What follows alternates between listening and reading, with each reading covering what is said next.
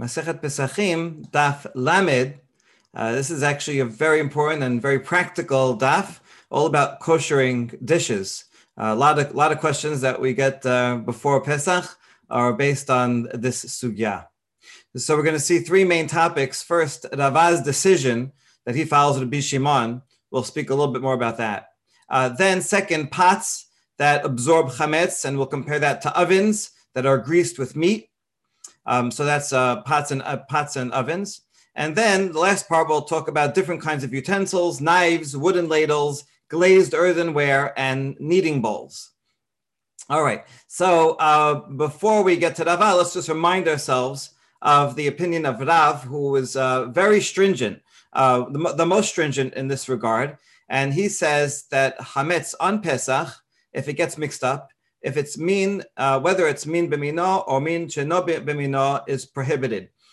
So in his opinion, and Shemuel actually agrees with this as well, is that min b'mino does not get diluted, does not get nullified. The concept of nullification is that if it's a different taste, milk and meat, then if it's just a little bit of milk, it will be overwhelmed by the taste of the meat and then gone. But if it's two of the same flavor, a beer and more beer, then it will never get nullified, not even one in a million. And so Rav, that's his point of departure. And now since min b'mino on Pesach is prohibited, so then he makes a gezerah, even min sheno b'mino on Pesach. And after Pesach, when it's after Pesach, min b'mino also will be prohibited. But the chametz that was owned by a Jew on Pesach, after Pesach, if it gets mixed up with min b'she'eno mino, it's okay. So 3 out of the 4 cases, he prohibits. Shemuel agrees in principle that min b'mino on Pesach is prohibited. However, he does not make any gezerot. And therefore, in 3 out of 4 cases, he permits. That's Shemuel. Okay. And then we saw Rabbi Yochanan and Resh Lakish, who are more lenient, and they say that general, it's benoten ta'am. All right, and now we get to Rava, right? This is where we left off. Rava decides halacha on Pesach like Rav. Chametz bizmano, ben b'mino, ben shelo b'mino, asur b'mashu kerav. So chametz that's mixed up on Pesach does not get diluted, does not get nullified, whether it's the same taste or a different taste. However, so he's machmir on Pesach. However, after Pesach, he's lenient. Shelo bizmano, ben b'mino, ben shelo b'mino, mutar ke Rabbi Shimon. So you have chametz that was owned by a Jew on Pesach, but it gets mixed up with other chametz that's permitted. That's okay, as long as it's a majority of permitted chametz. So that minority of chametz that was owned on Pesach, Pesach, is okay, is nullified even in a majority, as Rabbi Shimon states. Rabbi, shelo bizmano, that means also if it was mixed before Pesach, is lo bizmano too? Yes, that is what it implies. It's not when the Gemara here is not focusing on the before Pesach, but yes, that would be the implication. And that's practical. That's why people will sell things that have a mixture, right, but not things that are actual chametz, right? There's a fundamental difference between them. Okay. Hold on. Rava said this psak halacha. Is that true? Did he really say this? V'ha'amar Rava, Rabbi Shimon kenasa kanes. When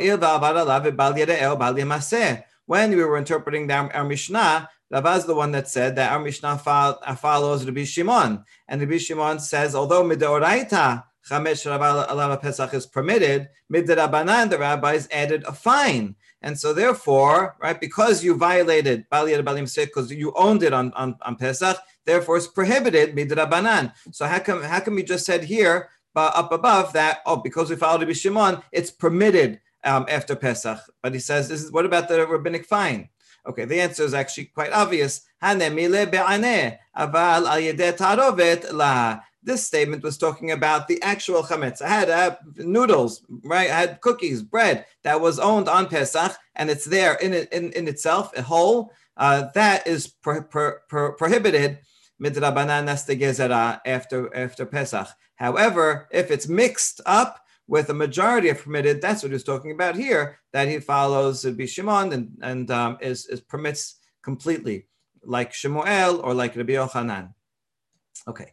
ואז דרבה לטעמד, אמר רבה כי אבנן ברב נחמן, כי הבו נפקה 7 יומי דפסחה, אמר לן פוקו uzbinu chamira dibnei chayla. And we can prove that Ava, in fact, actually practiced what he preached, and he followed the opinion of Rabbi Shimon, who says that chametz, as long as it was owned by a non-Jew on Pesach, you are allowed to acquire it and eat it and use it after Pesach. And for sure enough, when he was in the house of Rav Nachman, this is in Bavel, after Pesach was over, after the 7 days of Pesach was over, he said, go out and buy some pita bread off of the back of the truck, right? That's okay because it was owned by a non-Jew on Pesach. This would contrast with the Bavli's initial understanding of Rabbi Yehuda, who said any chametz that existed on Pesach, even owned by a non-Jew, is not allowed. So you see that Ravad did not agree with that opinion. He was lenient like Rabbi Shimon. An interesting thing here is that it says after the 7 days of Pesach were finished. Hold on, he's in Bavel, right? Didn't they have Yom Tov Sheni, Shel Galiot in Bavel? What's going on here? Okay, that's a good question. Ask Sami Miz. All right, Amada, maybe it means not Lav Davka. It means the 7 days as they kept it. In other words, all 8 days. Okay, but maybe there were some places that were close to Eretz Yisrael that still followed the Eretz Yisrael tradition. I'm not sure. Amar Rav, Kederot ba'Pesach yishaberu. Okay, this is very interesting, very important. Now going back to Rav. Rav lived before Rava, so he didn't follow that Pesach halacha. Rav followed his own opinion. According to Rav, if you have a pot, the pots in those days, we have to understand, if they're used for cooking, were actually very porous because they had to have room to expand and contract. And so material food can get into those cracks, into those holes very easily. So now what do you have? You have a pot that you use all year round for everything, including for chametz. And now there's chametz in the walls of those pots. What do you do with that pot on Pesach? Obviously, you can't use it. But you don't have to break it. You could just leave it there. You just leave it in the closet and make sure not to use it. Chametz that's absorbed in the walls is not actually itself food. It's not edible. So you don't violate owning a pot that has chametz in it. But here's the problem. If it is actually chametz and you're owning it, you own it on Pesach. So now, according to Rav, if you go and use that pot after Pesach to cook, then there's chametz in the pot. That's chametz sherabar alav Pesach. You own the chametz that's absorbed in the walls of the pot. And now when you cook in it afterwards, whatever you cook, then the taste of that chametz is going to go into the food and make it prohibited, right? And it won't make a difference. And if it's min b'mino, right, then that will be a problem because Rav says min b'mino after Pesach is prohibited. Min b'she'eno mino after Pesach is okay. So Rav said, all your pots you have to break. You need all new pots, not for Pesach, right? But actually after Pesach, you have to buy all new pots. If you buy them before Pesach, that's okay too. Then you use the new pots on Pesach, and then there's no chametz in them, and you can continue using them. So you see that they would have to buy all new pots at some point, either before or after Pesach. So now we ask a question on Rav. Amai, Pesach, why do you have to break in and get all new pots? Why not just leave them? Don't use them on Pesach. After Pesach, only use it min b'she'eno mino. If you used to use it for pasta, then only use the pot for vegetable soup. And that way, whatever the chametz that's in the walls will be nullified b'she'eno mino. Why can't you do that? No, Rav is not going to agree to that. Gezerah dilma tul meved behu b'mino. He's going to make an added gezerah. You're going to use it all year round, forever. See, the problem is that it doesn't get nullified at all. So now, the entire year, you have to remember this pot I can't use for something that has the same taste as what I used it for before. And so you're not going to remember that. You're going to end up using that pot for the same taste at some point. And so that makes a gezerah, although this is another added gezerah, because really Rav says on Pesach, right, it's prohibited min b'mino. After Pesach is a gezerah because of Pesach, but now we're adding yet another one. So according to Rav, we cannot trust that a person will always use the pot for min b'sheno mino, and therefore, according to Rav says you have to break all pots because of the chametz shavar alav Pesach that's absorbed in the walls. All right, this would be a huge stringency and very expensive for people to have to buy all new pots. Now, how about Shemuel? Shmuel amar lo yishaberu. Shmuel did not make any of those gezerot. And so Shemuel would say, no, don't use them on Pesach, right? You're not allowed to use them because on Pesach, the food the taste will leave, and that's a problem. But you can own them on Pesach because it's not actual food while it's still in the walls. And after Pesach, you can use it for anything. Although chametz in itself is chametz shavar alav Pesach, but if it's mixed up, if it's just a taste, and it's fine. Okay, so that's Shemuel. And we have a story, a very famous story. You probably have heard it. That Shemuel actually followed his own opinion. He went to the pot sellers and he told them, what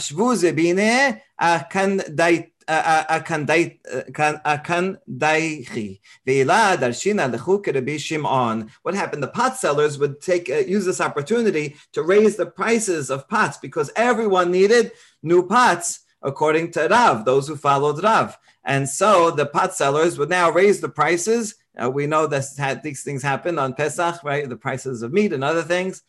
And so Shemuel was upset at them. And he says, listen, you better keep your prices fair and equal and the same. Otherwise, I'm going to legislate my opinion, right? Shemuel says. And according to Shemuel, you don't need any new pots.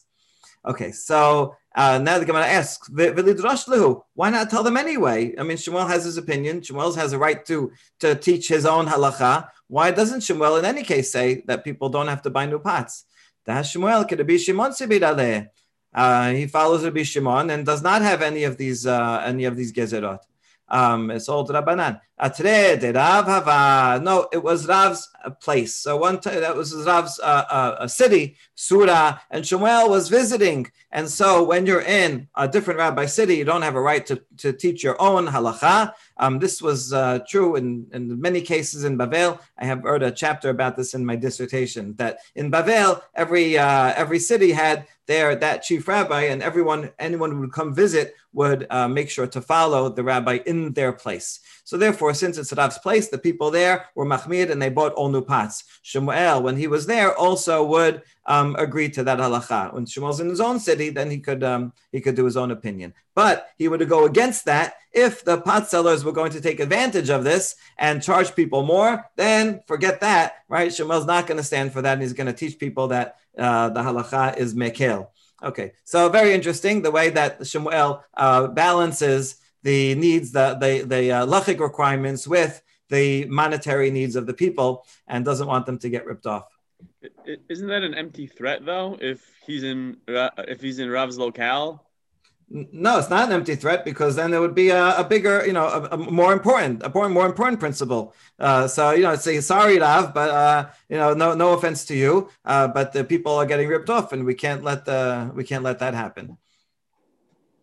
Okay, good. So now a related case. Sahu tanura de tahu ba tihaya. You have an oven and you put grease that's meat on the oven. The idea is kind of like Pam of those days. I have an oven and you want to bake bread in it, but you want it to be greased. And for the grease, you use fat from kosher meat, and you put it on the walls of the oven. And then afterwards, you take the bread and stick it to the walls. So asradava bar ahilei lemichle lerifta afilu b'milcha le'olam dimate lemichle bechuteha. So Rava bar Ahilai said you're not allowed to eat that bread ever, even by itself. In other words, even with salt. By saying with salt means even by itself without any condiments, because it's meat. That bread is, you cooked it with meat grease. And therefore, don't eat it by itself, because one day you may eat it with dairy. Kuchta, right? That's that dairy, sour cream, very yogurt type of a dish.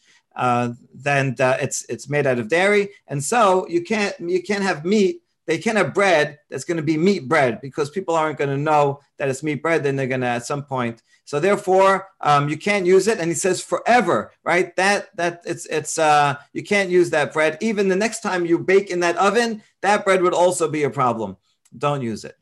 Okay, now we have a question on this. Metibe en lashine ta'isa behalav. V'imlash kol hapat kula asura mipnei hergel avera. This is halacha you might be familiar with, that you should not put milk in your dough. And if you do, then that bread is prohibited. Why? Because that's going to be dairy bread. And people aren't going to know that it's dairy bread, and they're going to use it for their pastrami sandwich. And then they will violate. So dairy bread is not good, not kasher. All right. What we do is, if there is some kind of bread that's dairy, you have to make it a different shape, or some sign that people will know that it's not regular bread. It's a problem to put dairy in bread. Kayotze bo en tashina tanur be'aliyah. We're getting to the question still. Ve'im tash kol hapat kula asura ad she'asik et tanur. Okay, the second law is that you should not take aliyah, that's the tail of the animal that was very fatty, the tail of the sheep. And if you take that fat and smear it on the oven, no good. All the bread that you make is prohibited, because that's meat bread. And just like you can't have dairy bread, you're not allowed to have meat bread either, because you might use it for milk or you might use it for meat, until you light the oven again. In other words, if you go through a cycle and you heat up the oven from the inside and it burns off all the fat, that's koshering the oven. And then the next batch is okay. So so if you do burn it, then it's okay. And this is a question, a serious challenge on Rava bar Ahilai, because he said that if you put meat grease on the oven, then it's prohibited forever. You can never again use that oven for bread. You can use it to cook meat, but not for bread. And so, in other words, according to him, the taste never leaves. And according to this baraita, the taste does leave once you change it, once you burn it out. And so we have refuted Rava bar Ahilai, and it's okay, you can kosher this oven. All right, good. Amar le Ravina le Rav Asher v'chi machar ditotav Rava bar Ahilai amai kama Rav kederot b'Pesach yishaveru. Oh, so now we're going to bring those two cases together. Rav said that pots, if you ever put chametz in them, you have to break them after Pesach, because that taste in the walls of the pot will come out the next time you use it, and it's chametz sha'avad alav Pesach. Now, why? Why did Rav say you have to break the pots? Because we just concluded that if you have an oven and you put grease on the oven, you can burn out the grease and then you can use the oven again to bake bread. So what's the difference? Why can't you burn out the chametz that's in the pot, right? That's a very important question. Amar le hatam tanur shel matechet hacha b'kedera shel cheres. We have two answers. The first answer is that the oven was made out of metal. Metal is different. Metal, in fact, you can kosher, right? You heat up the metal to the same degree that you usually do when you cooked in the first place, and that heat will burn out the taste of the grease, the meat grease that you put in there, and now that oven is now parv again, and you can bake bread in it. But here we're talking about a pot that's made out of earthenware, and earthenware cannot be koshered in that manner. That's an important distinction. Or a different answer, or you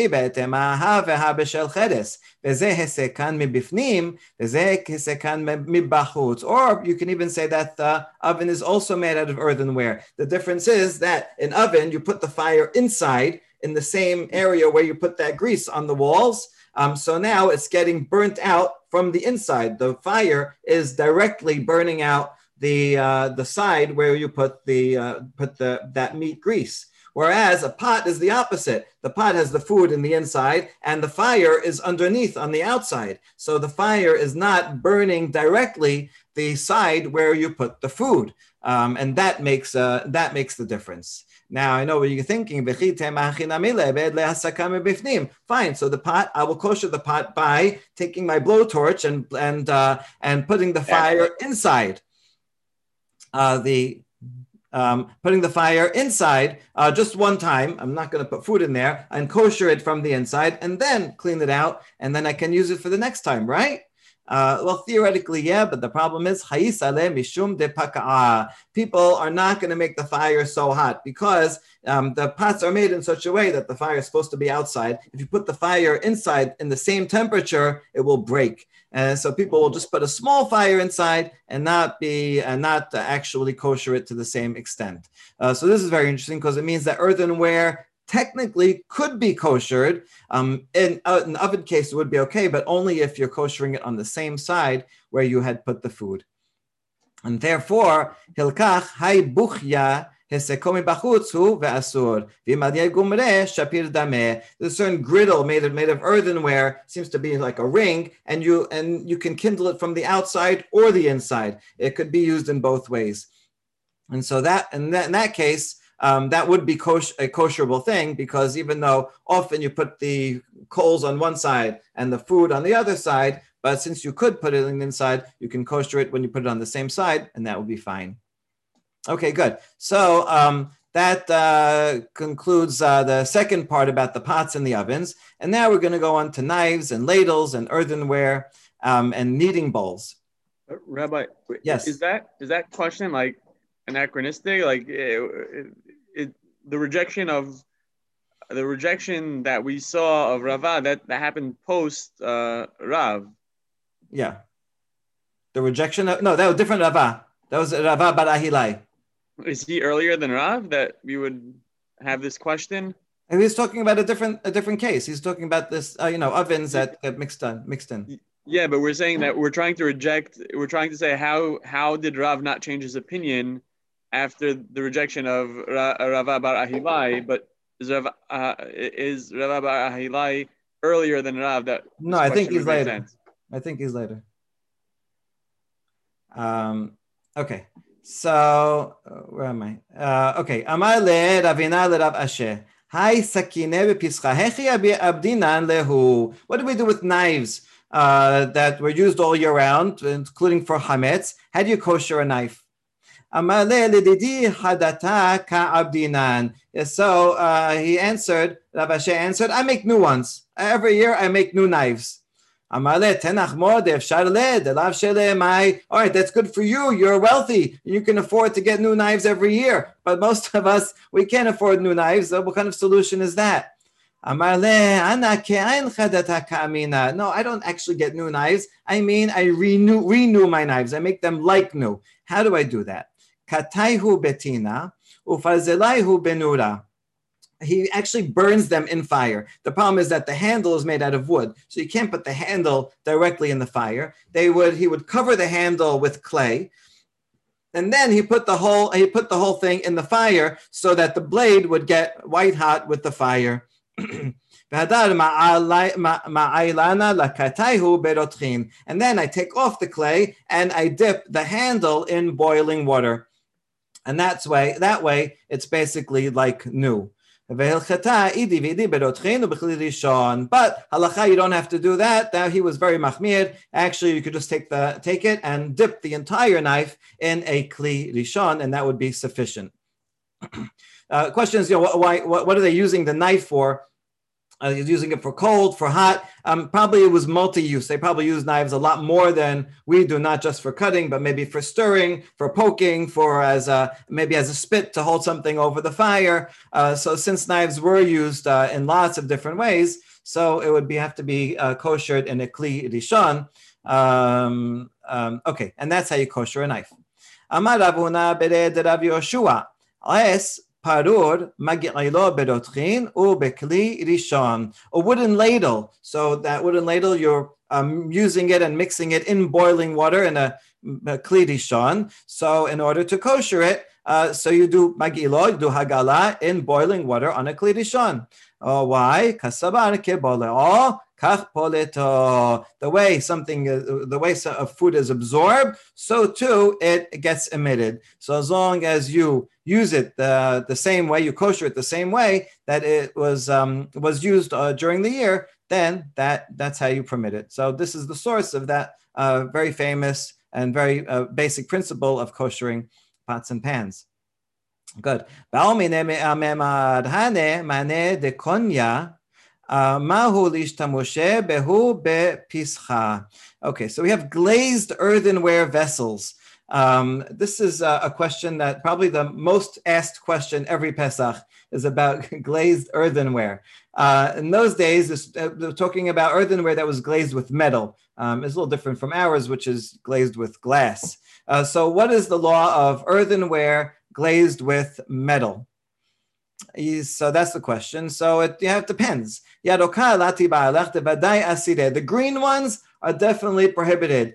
Something about the makeup of the green, the green ones is it definitely absorbs. What about the black ones or the white ones? That's the question. And secondly, if it has cracks in it, then don't ask the question, because the cracks, the chametz will definitely get into the cracks. But what if it's smooth?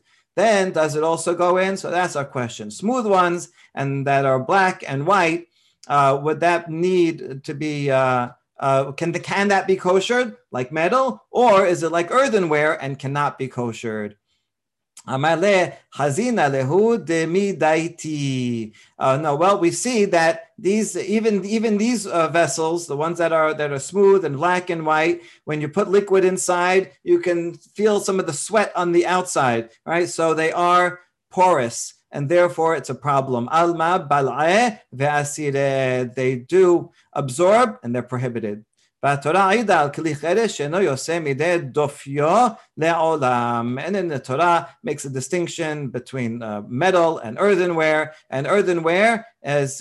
remains defective forever. There's no way to kosher earthenware vessels, and you would have to, if it becomes non-kosher with pig or something, then you have to break them. Chametz, we can follow the halacha that you just don't use them on Pesach, but then you can use them again after Pesach.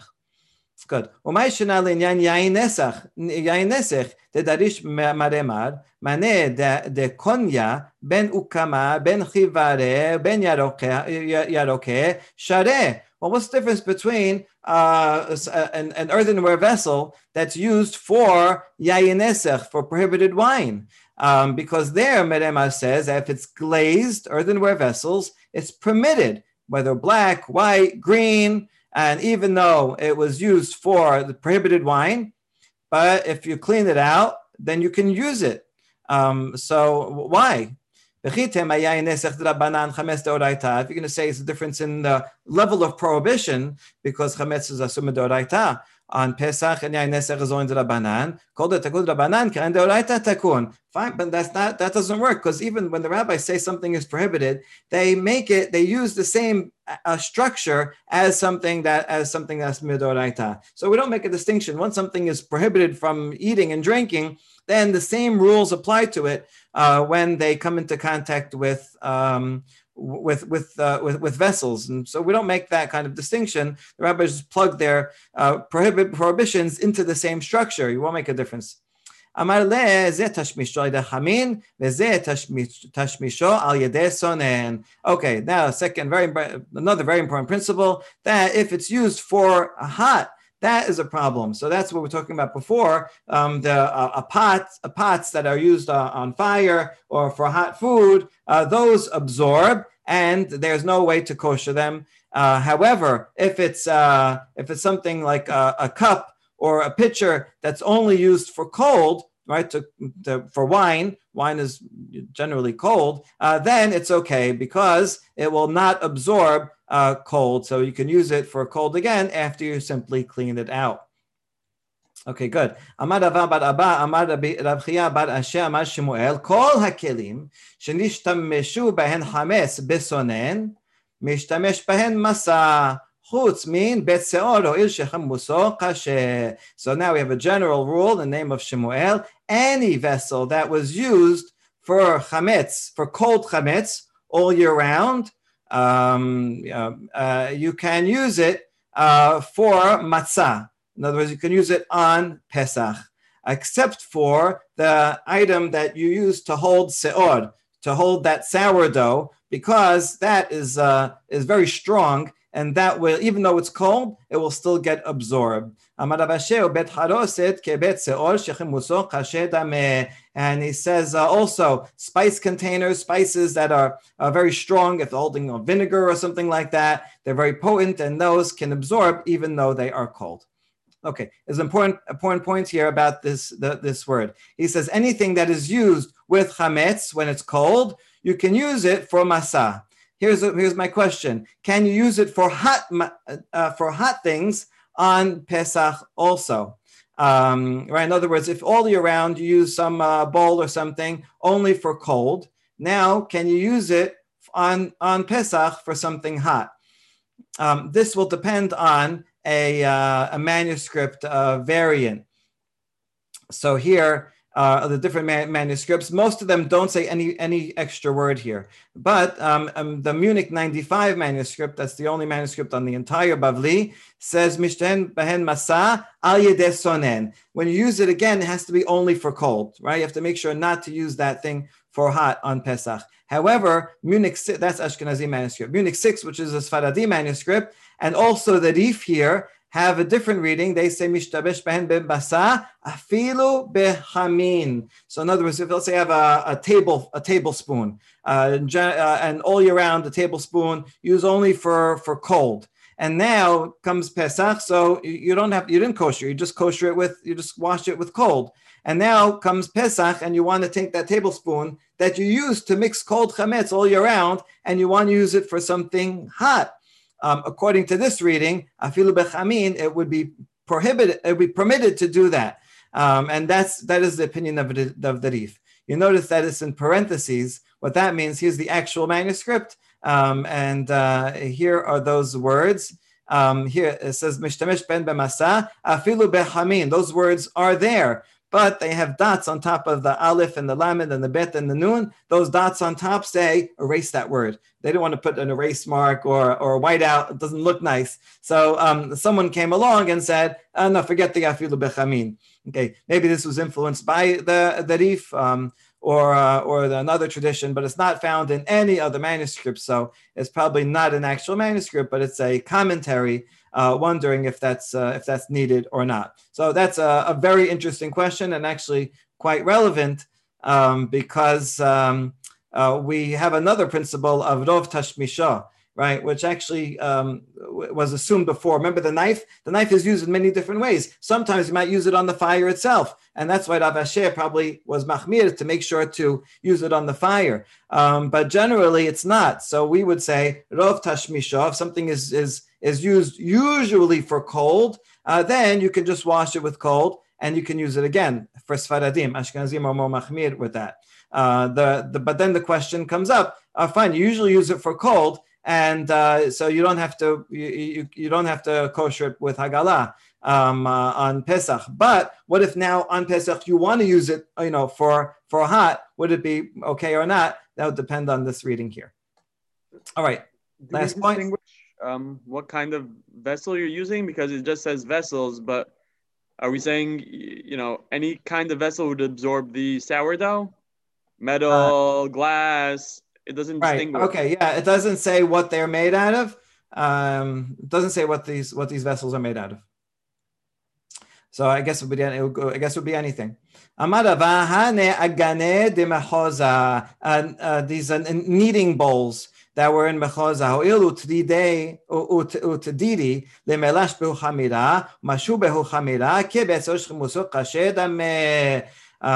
So because they have this the leavening in it, and they use it a lot in it, and it's very potent. So those are like the ones that you store it in, and that would be prohibited. Pishita, obviously, that obvious. No, you might say, since they're big, so then there's a lot of air in them. They're open air, and so it's not going to go in and get absorbed. No, this teaches us, therefore, that he teaches us that even though it's open, unlike the storage item that's closed, still, it's a problem if it's in there for a long time. And so this is another important principle. It's not only heat that can make something absorb, also something that is that is very strong flavor can also get absorbed even when it is when it's cold. So this is a very important source for all of the principles that we use all year round, and especially on Pesach, come from here. Baruch Adonai L'olam, Amen ve'amen.